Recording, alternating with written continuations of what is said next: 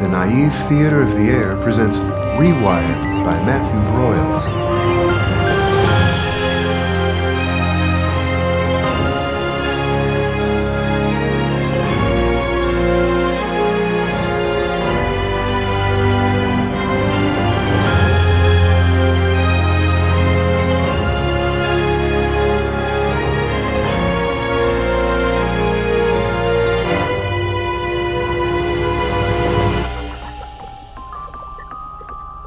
Episode 4, War Games.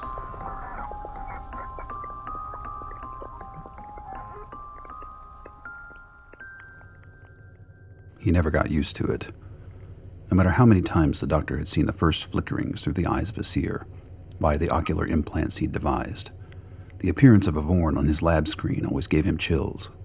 They didn't appear suddenly, but gradually. Patients reported they felt the Vorn before they saw them. They then became aware of something in the corner of their vision, and had to search around to bring the creatures into full vision. The ones who had been seers for longer were able to focus on the image more clearly and quickly. This one looked up from its host, in this case the doctor's assistant Arshad, who stood in the room with the patient at a safe distance. The apparition's empty eyes stared directly at the patient, and it seemed into Dr. Lilly. There was a mouth there, from which the wispy teeth projected during feeding, but never any speech. And yet, sometimes there did appear to be some attempt at communication, though he couldn't say exactly how. Unusual body language, prolonged staring, and every so often, increased activity in both temporal lobes of the patient, in a pattern derived from the amygdala, which was the most frustrating part from Dr. Lilly's perspective. His patients could see the apparition without an unusual amount of activity in these places, the so-called God helmet effect. In the beginning, all his working hypotheses suggested that this activity should be the cause of the seeing. Instead, these brain centers only showed increased activity during moments of unusual Vorn behavior. That didn't make sense for either side of the debate. The creature on his screen now had turned its attention back to feeding on Arshad's neck, something which of course the victim never felt or detected in any way. A standard apparition, then. He would give it another 10 minutes or so, but normally any variation presented itself within the first few moments. This patient was one of his regulars, a wind farm worker brought in by his boss, a disciple. He had been examined here a number of times, never with notable results. Patients came from far and wide, either of their own volition or in the hands of some organization, devoted either to the worship or fear of the phenomenon. Lilly's Institute was known for being agnostic on the subject, and having been founded by the inventor of rewiring, could communicate with both sides amicably, or as amicable as it got in Texas. The reclamation had been ugly, and the resulting territories were often at cross purposes, even while clinging tightly to their national identity. The tiny lab in Aeolian was nondescript, betraying none of its secrets to satellite surveillance. Lilly himself was a national security secret. He'd watched his obituaries and memorials, following the conflict with a mixture of embarrassment and relief. With all that the world had been through following the rewiring crisis, it was best if there were no walking bullseyes in rogue states threatening more treason. At the same time, he risked becoming a traitor to his own people. There were nights when he awoke in sweats, certain that his clumsy brain hacking had doomed the world to perpetual conflict and consigned portions of the population to incurable mental illness. Then there were those moments when he both hoped and feared that he had actually opened a door into a new dimension of human consciousness. That's what he was here for, to decide. And he couldn't. Not yet. And not without help. Arshad, go to Station 2 and initiate secondary scanning. Dr. Lilly spoke into his assistant's earpiece. There was no actual secondary scan, but this was a good way to get Arshad out of the room and calm the patient down before removing restraints. His assistant moved to an adjacent room and got on the comm. Lilly himself was blocked from the patient's view via one-way glass. Standard? Standard. I suppose it's possible that we'll get something big from him one day, but for now let's send our results into the field and have him come back in 2 weeks for reevaluation. Got it. There were only a few scientists he could trust these days. Everyone was working for one faction or another. It was often hard to tell which. Barrett was thorough when he got down to it, but seemed to spend more of his time on politics these days, which worried Lilly. Diaz might actually have been approaching insanity, but he often spotted scan details that Lilly didn't. Shu was difficult to reach, always on the move, but he had a keen eye for structural differences between Vorn based on the videos. Not for the first time, he regretted the inability to send data to Neidhart. Certainly she was alive. Someone with her talents was far too valuable to lose. More than one rumor placed her within the White House. He could see that easily. If he were honest, her contribution to rewiring was every bit as significant as his own. Her assistance during the crucial research period was sharply intuitive and led him to conclusions much faster than he would have come to them on his own. If only they'd been able to keep it professional, she might be working with him still. Lily removed his tattered black-rimmed glasses and rubbed his eyes. The human brain was his business. He knew the inner landscape of the mind as well as, and in some cases better than, anyone in history, which it turned out protected him not at all from egregious lapses in judgment. When the report a bug button is broken, he thought, how does the bug get fixed? Absent-mindedly, he checked his downlink queue, shared by his 2 addresses. The first, the one most informed authorities knew about, was predictably full. New case reports, resumes, follow-ups from dead-end patients and believers. He had that one throttled down to keep the servers from crashing. Most of his assistant's job, sadly, was filtering through the pile, tossing most of it into the digital dustbin. Technically, it was Arshad's address, as he was the executor of the late Dr. Lilly's scientific estate. With a slight start, he noticed a transmission to the other, less-known address, from Barrett. Fumbling to get his spectacles back on, he double-checked the source node. No mistake, it was from the potentate himself. Lilly hadn't heard back from him in months, only dim reports from shared colleagues about his rising political star. Barring malicious behavior, Lilly intended to keep him on the distribution list for as long as possible. Barrett's ambition had been clear from the beginning, although when he was still in Lilly's lab, he was trained with laser focus on their research. If Lilly could still occasionally make use of that scalpel whenever Barrett got around to it from time to time, he'd be a fool to refuse it. A moment after clicking the decrypt, Lily's eyes popped at the subject heading, Lars Selden. Old memories scraped ominously to the surface of his consciousness. There weren't words for the hell that had been unleashed when that one had blown. Sergeant Selden had not been the first of the Vorn Seers, certainly, but he'd been the first to try to kill one of them. The incident had set a chain of events in motion that ultimately led to the necessity of Lily going underground. Bribes, quid pro quo, deals done with the worst of the worst, anything to keep the details of the bunker incident and its portents in the hands of a select few who could safely handle it. To keep it from the Rewired world, or worse, the Wired. He wasn't proud. Things were done. Decisions were made. In truth, it was the spark of that inferno that continued to light his search for the truth of the Vorn phenomenon. The truth about what he had done.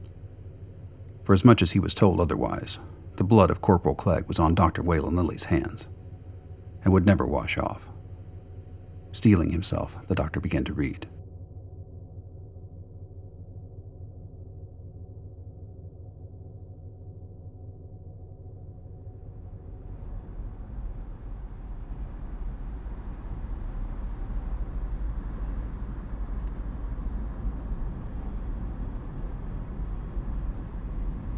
Growing up in Brooklyn had taught the young, shy Harry Selden that hiding was best accomplished in large groups of people.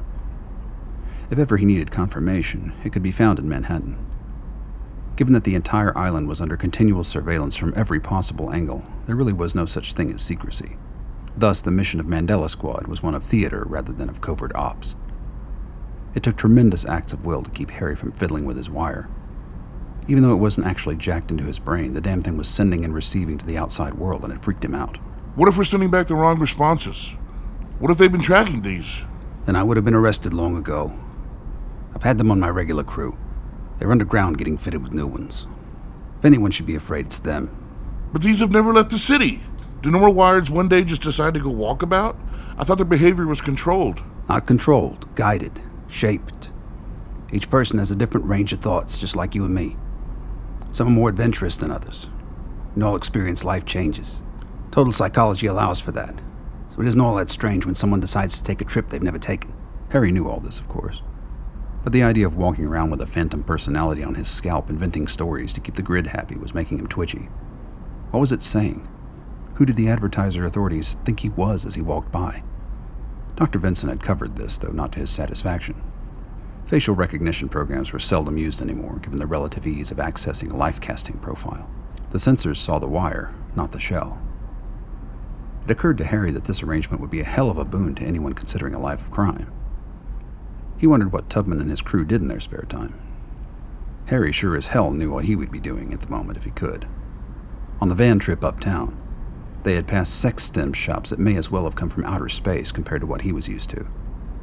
His father's knowing glare and the sheer terror of being outside of BDF bounds were the only things keeping him off a bender. They wouldn't be in the city for much longer, though. Seaman Eric Wright and Seaman Harold Cheney had officially put in for leave and would be departing Penn Station for Chicago the next morning. Why do we have different last names? Won't people see the resemblance? I don't see it. We've spent years establishing these individuals. It's done. Like I said, the grid sees the wire, and the wired see what the grids tell them they see. Wow. How do you live with these people? Mostly I don't. Everyone's wrapped up in their own business. No one notices the help. Actually, a few of them are okay. Guy who runs my local bodega just does his job. Gives me a break on beer. Likes to talk trash about the Mets every now and then. You can get to know people past their wires if you want. They're still just people. People who think they're free. Hell, probably not much worse off than the poor bastards we got back home. Harry pressed his shoulder into the van wall and closed his eyes. He didn't want to be part of this conversation. Their oppression under the dark shadow of the Vorn, the villains currently being masked by the amulet hanging from his father's neck unbeknownst to its bearer, Tubman knew more than likely. Surely if the VEF were arming his dad, they'd know he was a seer. They called it a gift, and yet here they were intentionally dampening it to protect their own people. What was really going to happen when they got to Texas? What hellfire-fueled clockwork Moloch would be set loose upon their arrival? Was Harry bringing them the key? Harry revised his earlier thought from the paper riddles of the psych ward, back when all this was a shadowy figment. Yes, someone was going to end up dead. And yes, he'd still be damned if it were him.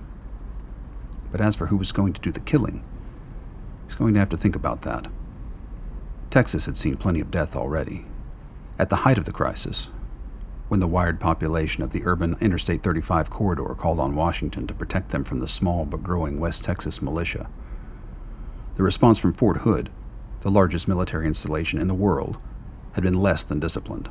Troops went AWOL, checkpoints failed, and from that chaos emerged the towering figure of Colonel Levi Haley, a modern-day mix of General Patton and Davy Crockett.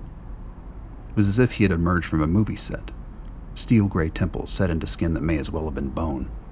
Keen rust-colored eyes staring relentlessly into some distant horizon. By the time the world knew his name, Haley had already defected, but not before leaving a handwritten call to arms under the pillow of every grunt on the base. Court-martials were threatened by the generals, but few escapees were ever arrested. And almost overnight, Haley had gathered his converts at an Air Force base in San Angelo, 200 miles to the west of Fort Hood. Haley's army quickly absorbed the existing militia and set the reclamation into motion. That thought sent Harry's mind into a tailspin. How in the hell were they going to get past the line? The Treaty of Lampasas divided the Republic, everything 45 miles west of I-35 all the way to New Mexico, from the rest of the state. And from reports, the border was impenetrable. Anyone attempting to cross in either direction could be mowed down by either side. That said, Texas was a big place. There were bound to be holes. He didn't much like that thought either. He'd heard rumors about pogroms and remote hippie magnet towns like Alpine and Marfa. The BDF were scary enough, but they were a known quantity. Who knew what horrific fates awaited strangers in the dusty wastelands out west? But of course, first they'd have to get out of New York. As the van pulled up in front of the shell company's headquarters, he allowed himself a moment of hope. Mostly that there would be a bed somewhere inside.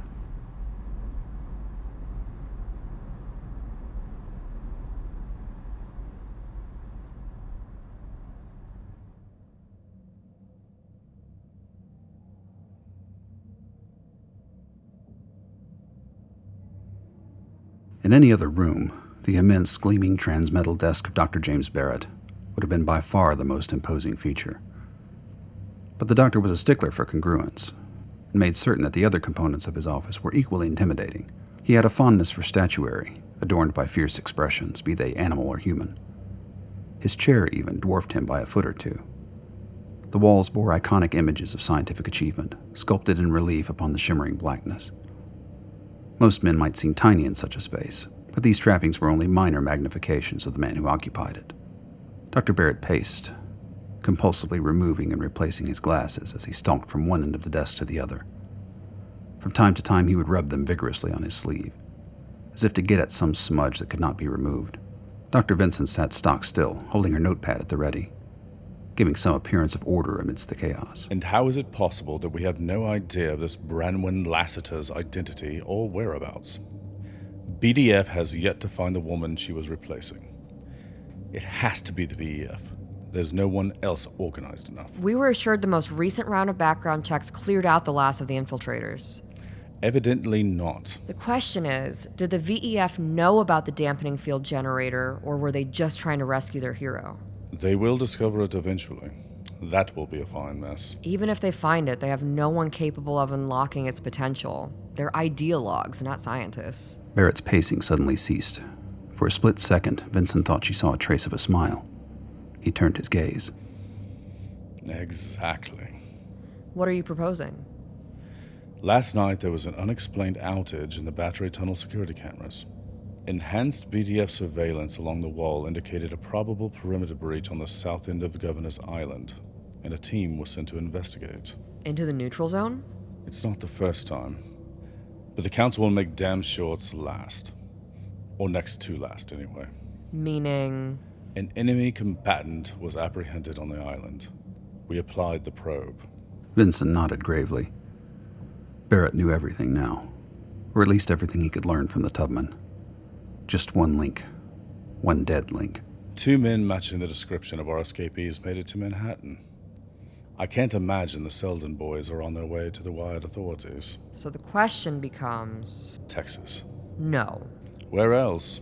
They're bringing him to Lily. They'll never make it. One of them might. Especially now that he's no longer inclined to shoot at shadows. Sergeant Selden is half insane, Vorn visions or no. Which is why you must find him. You can't be serious. The BDF have not sat idly by and left the Wired world unmonitored. We have agents in the field, way stations, intelligence connections with other Rewired enclaves. Why not send them? Oh, we will. But you know as well as I do what is truly at stake here. You know what Lars Selden represents. What he is. Dr. Vincent breathed a heavy sigh. She wondered, not for the first time, if Barrett himself knew the answer to that last question. Deliberately, she laid her notepad down on Barrett's desk. You've made up your mind. When am I leaving? Right now.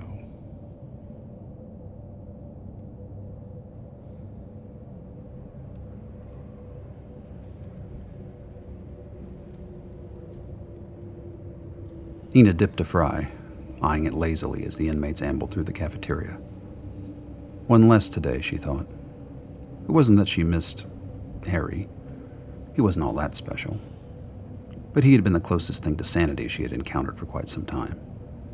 The odds were that it would be another long stretch until another semi-aware being found themselves on the site floor. Also, despite the cleaning lady's threat, she did remember. She wondered why no one had questioned her about it yet. Glancing toward the entryway, her wonder ceased. Foch, in full very, very busy mode, intently marching right in her direction, pulling up to a stop at the desk, his heels clicked. Ms. Golding, You know who I am, Foch. I'm afraid I have some bad news. Let me guess, Harry's missing? No, ma'am. I mean, yes. But also, may we speak in your quarters? Nina sighed. The BDF had to have her pretty low on their suspect list if this was her interrogator. They made their way up to her cluttered room. Foch sat down opposite her. Miss Golding, I'm sorry, but your brother passed away this morning. Michael? Nina hadn't seen him since she was committed years ago, but he wrote often. One of her few family members who did so. What happened? A heart attack. What? Very sudden. He was a bodybuilder and younger than me. Full autopsy results may give us more information, but all signs at the moment point to myocardial infarction. I'm sorry. Nina shook her head, a single tear finding its way down her cheek. Something wasn't right. She didn't doubt that he was dead, but if Granola Boy had died from a heart attack, she was Cleopatra. Will I at least get to go to his funeral? Dr. Barrett is looking into that.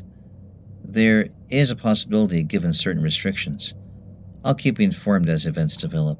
Then came one of the oddest movements she'd ever witnessed, which in the psych ward was saying something. Foch reaching out with his stiff, clammy hand and taking hers. The man did compassion like a lobster did back massage. But then she felt it, a slightly rough sensation against her palm.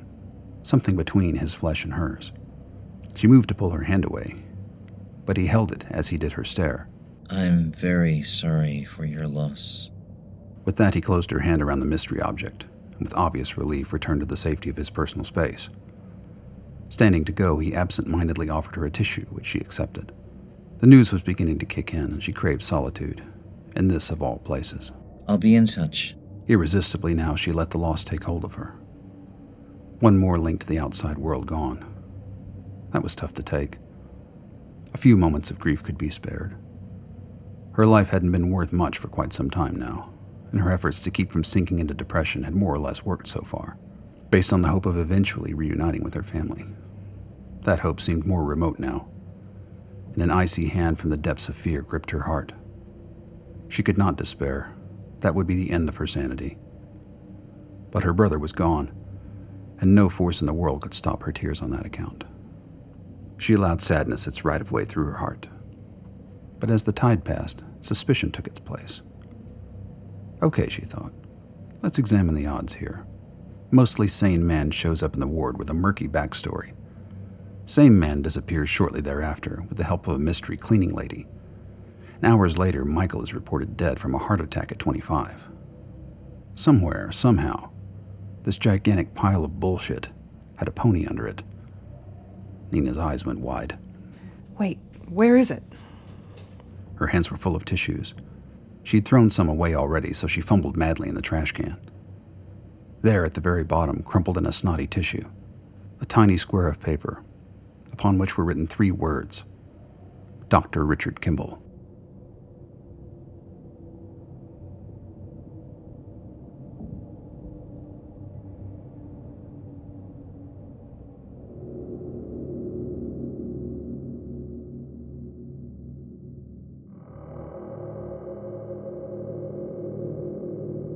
Transmission begin 4 minutes 58 seconds.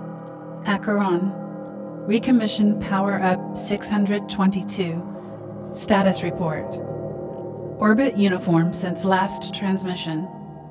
So, happier than I had ever dared hoped to be, I dissolved again into that native infinity of crystal oblivion from which the demon life had called me for one brief and desolate hour. Decommission power down in 60 seconds. Transmission end 4 minutes 59 seconds.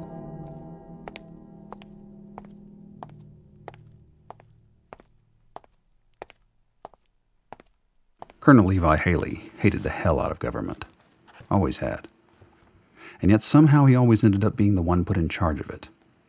The 5 territories didn't have much in the way of a competent political bench to draw from, and invariably personal feuds would get in the way of any republic-wide policy negotiation. Amarillo versus Lubbock, Midland versus Abilene, San Angelo versus everyone else. Sooner or later, the problem fell onto his desk. Once the proper threats were issued and the proper ears, things got done. He never took the credit for it, lest he be put in charge of more thankless tasks. All he wanted was to run his damned army. He was pretty sure that this note on his desk from Dr. Arshad Dalal was not going to make that any easier. It had been telegraphed this morning, direct line. Low tech still confused the hell out of the wires. He took a perverse pleasure in frustrating their efforts to intercept the Republic's communications. Haley placed his reading glasses on the edge of his nose and gave the message a once-over. Oh, mother. What are we in for now? Colonel? Levine, you better take a look at this. The base had been an old U.S. Air Force intelligence training facility, but you wouldn't know it for how easy it was to hear everyone's conversations up and down the hall. You'll never guess. Read that. Shall I dust off the red carpet, sir? Chill the goddamn champagne. What are we up to now, 4? 5, sir. Oh, yeah. The So-Sentla kid. I think Dr. Diaz is sending them. In fact, we may need to consider having Lily take him off the list. Someone's letting them know he's alive. Wrong direction this time, and Barrett's not happy about it. Still, he wants clearance. What he wants is for us to do his dirty work. Brooklyn to Eolian via Republic Army Express must be a doozy. Do you think he'll make it? Clifton did. He's the only seer to ever get there from the east route. That's out of... Yeah, I forget how many, too. I never know what to make of all that Vorn stuff. It seems to worry Lily. Only because it puts a dent in his perfect invention.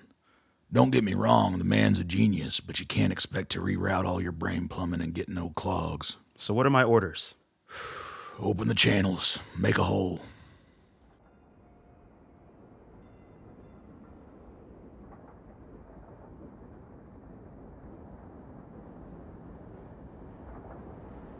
Growing up in Brooklyn, Harry Selden had been riding on trains his whole life.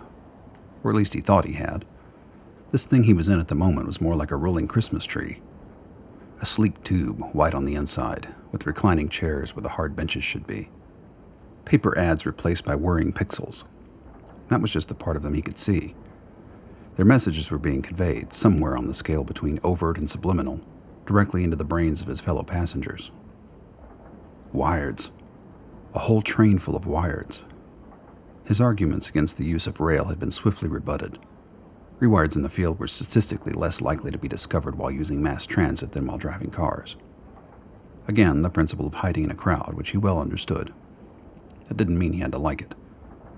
But then he didn't really like this whole cockeyed road trip to doom scheme. The end could come at any moment. He felt like a hen in a fox house. And yet, it was odd. These people around him, these wireds, well, they were just people. A young couple with a 9-year-old daughter sat across the aisle from Harry and his father, quietly eating dinner as the snow fell outside their window. Earlier, as the train pulled out of New York, the girl had been talking excitedly about all they had done in NYC, what she was going to tell her friends back home in Toronto. Her parents beamed. A job and life experience well done. Harry side-eyed his snoring father. If there were any freaks on this train, he knew who they were. In fact, he thought, rising from his seat, Harry frankly needed a fucking break from what he was used to. There was alcohol on this train, after all. If he couldn't get a few private moments with a stim sock, at least he could get drunk. He made his way through the doors to the lounge car. Its windowed ceilings buffeted by snow in the twilight. Couches and single-padded seats abounded, aimed outwards towards the darkening view. He didn't know how much of his cash he could afford to spend on booze, nor did he care. Swinging by the bar, he was reassured by the fact that bourbon on the rocks existed in both worlds. Harry commandeered the middle of a vacant couch and watched upstate New York go by. Their next stop was Schenectady. He liked the sound of that. Schenectady. Maybe he could just get off there. Find a job at a porno shack and live in a trailer in Schenectady. At least he'd be alive. No, he wouldn't. The VEF bastards probably had some way to cut off or inform on his wire. Then he'd be noticed, and who knew what hell would break loose. No two ways about it, he was fucked. He got up and grabbed another bourbon, a double. The seat was still indented when he returned. It was quite likely that he would lose weight on this trip, but then dead people often do. In the more populated areas of the lounge car, conversations flickered. Road-tripping young people, commuting salesmen, large families going to and fro around the country for whatever reason. He caught snippets of talk, most of it banal. Who was dating who, which character in what show was the funniest, whose mortgages needed refinancing. Familiar pabulum. Rewiring, for all its vaunted benefits, did not fix the human drive to the path of least resistance. People could be boring no matter how their heads were arranged. He had nothing to say to most of the people in his old neighborhood, because most of them had nothing he had any interest in hearing. You're a hacker. Harry was startled into the present. A girl, maybe 15. Slacker gear, purposefully arranged, a pose he recognized. Barely a notch short of cute under the acne. Think so? Please. Basement troll at 50 paces. Don't freak out, I'm not a fed. Just, waiting for a sign from one of my kind. Concrete blonde. Good record. Record? Just your monocle, bro. A teenage hacker chick who listened to Concrete Blonde, he thought. He didn't really care for those odds. He took a quiet sip of bourbon. She was probably referring to the Ghost Head Empire version from just before the secession, though. He, of course, knew the original from the 90s. So, you're the troubled young girl who jams the lines of the establishment for kicks? Come on, not the cheap shot. I'm no Triska. Harry's jaw muscles seized up. He didn't know what a Triska was. His pop culture references were permanently several decades out of date, at least those that coincided with those of the Wired world. But then it dawned on him. Hers were supposed to be also. By dismissing a modern reference, she was entrenching her pose. He hoped. Broken into the Whopper lately? Now that's the shit I'm talking about. Okay, so either this girl was a well-trained spy, or was exactly as she appeared. Alienated youth, reaching into the past for a lost age from which to copy a less recognizable personality template. Brooklyn had these girls. Harry risked giving her a closer look. Black skinny jeans with a few holes. The traditional beat-up Converse. Didn't even need knockoffs out here. Weathered hoodie over a grungy t-shirt. Short, tousled brown hair framed a makeup-free face, whose expression seemed much older than its skin. Sucks to be Dabney Coleman. That guy was in everything. For a while. Shall we play a game? Chess or global thermonuclear war? Truth or dare? What the hell, he thought. This whole thing was a lie. Plus, the bourbon was kicking in. Okay, truth. What was your biggest hack? Harry risked a grin. Here he was on more solid ground. He had, in fact, gone on a few exploits in the Wired grid, from his safe perch behind the wall. London Underground Cam Network. No shit. See anything saucy? Sadly, no. Huh. Why there? A lot of hours watching old BBC shows. Next best thing to visiting. Hell yeah. I'd fucking blue police box the shit out of London. Harry allowed himself a smile. Drunk nerd talk made him happy. Okay, your turn. Dare. Really? Yeah, I'm gonna give my secrets to some old dude on the train in the dark. I was just sitting here drinking. Well, now you can watch me do something stupid. What's it gonna be? Show me what's on your t-shirt. Perv. She pulled the zipper on her hoodie down casually, then threw the folds aside in a sort of defiant compliance. On the rumpled shirt, a face he recognized. David Jansen. Then the logo. The Fugitive. Abruptly, Harry's sip of bourbon found its way up his nose. He sputtered, sitting up and pounding his chest. His eyes began to water. He reached for a towel and, finding none, used his jacket, spraying a splash of mucus on the sleeve. Fuck, dude. You are a lonely man. I just went up the wrong pipe. That's what you tell the old ladies.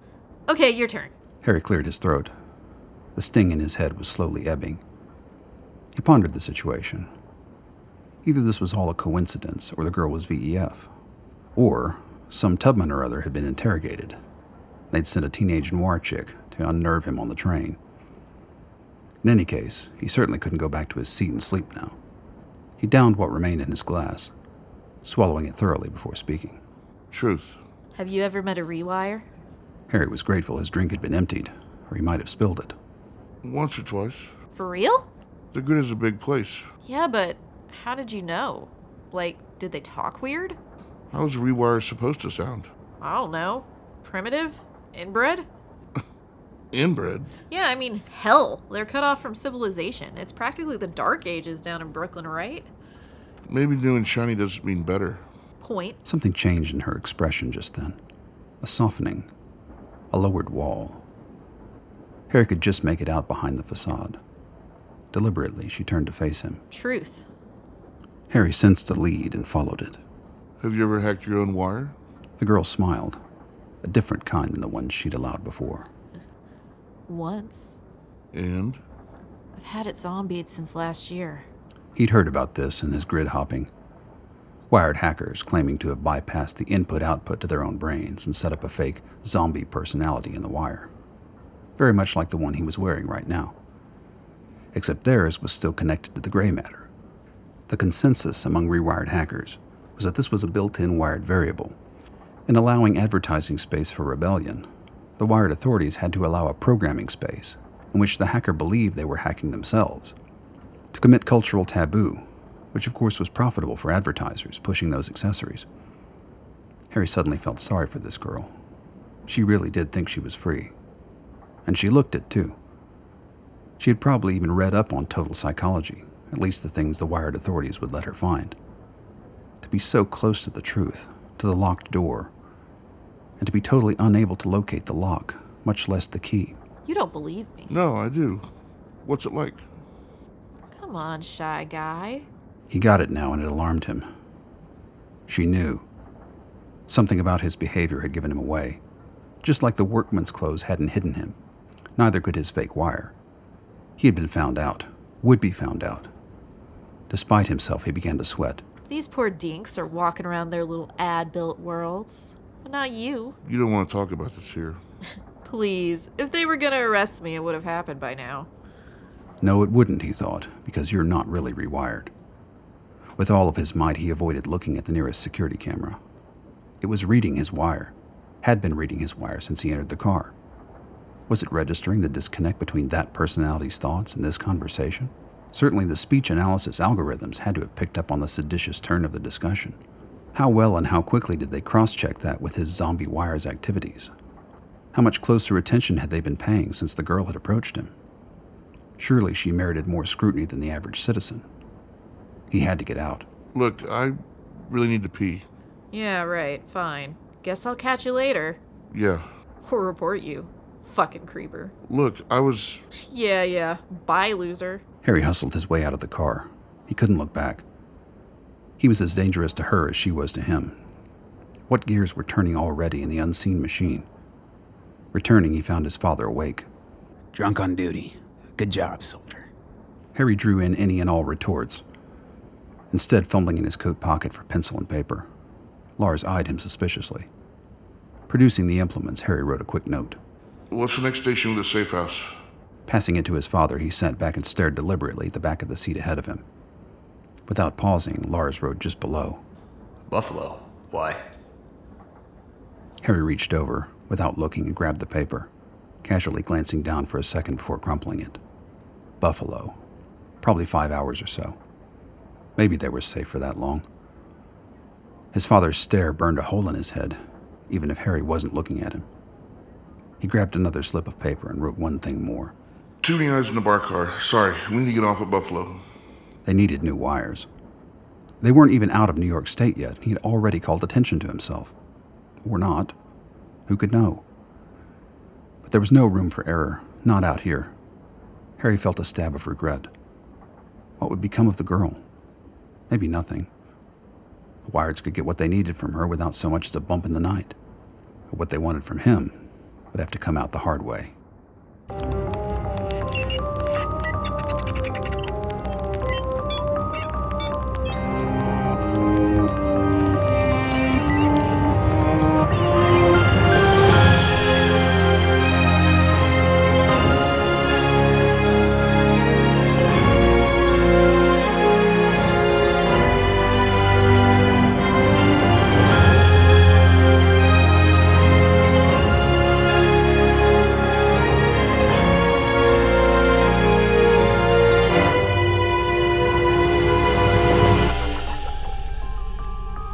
You've been listening to the Naive Theater of the Air performance of Rewired, featuring Ed Rogers as Dr. Waylon Lilly, Aidan Wright as Dr. Arshad Dalal, Levi Ray as Harry, Reed Perry as Lars, Derek Davis as Dr. James Barrett, Mana as Dr. Romana Vinson, Dan Herman as Eugene Foch, Trista Morris as Nina, Janice McCall as the voice of the satellite, Keegan McEnroe as Colonel Levi Haley, Antonio Thomas as Major Curtis Levine, and Alex Searcy as the girl on the train.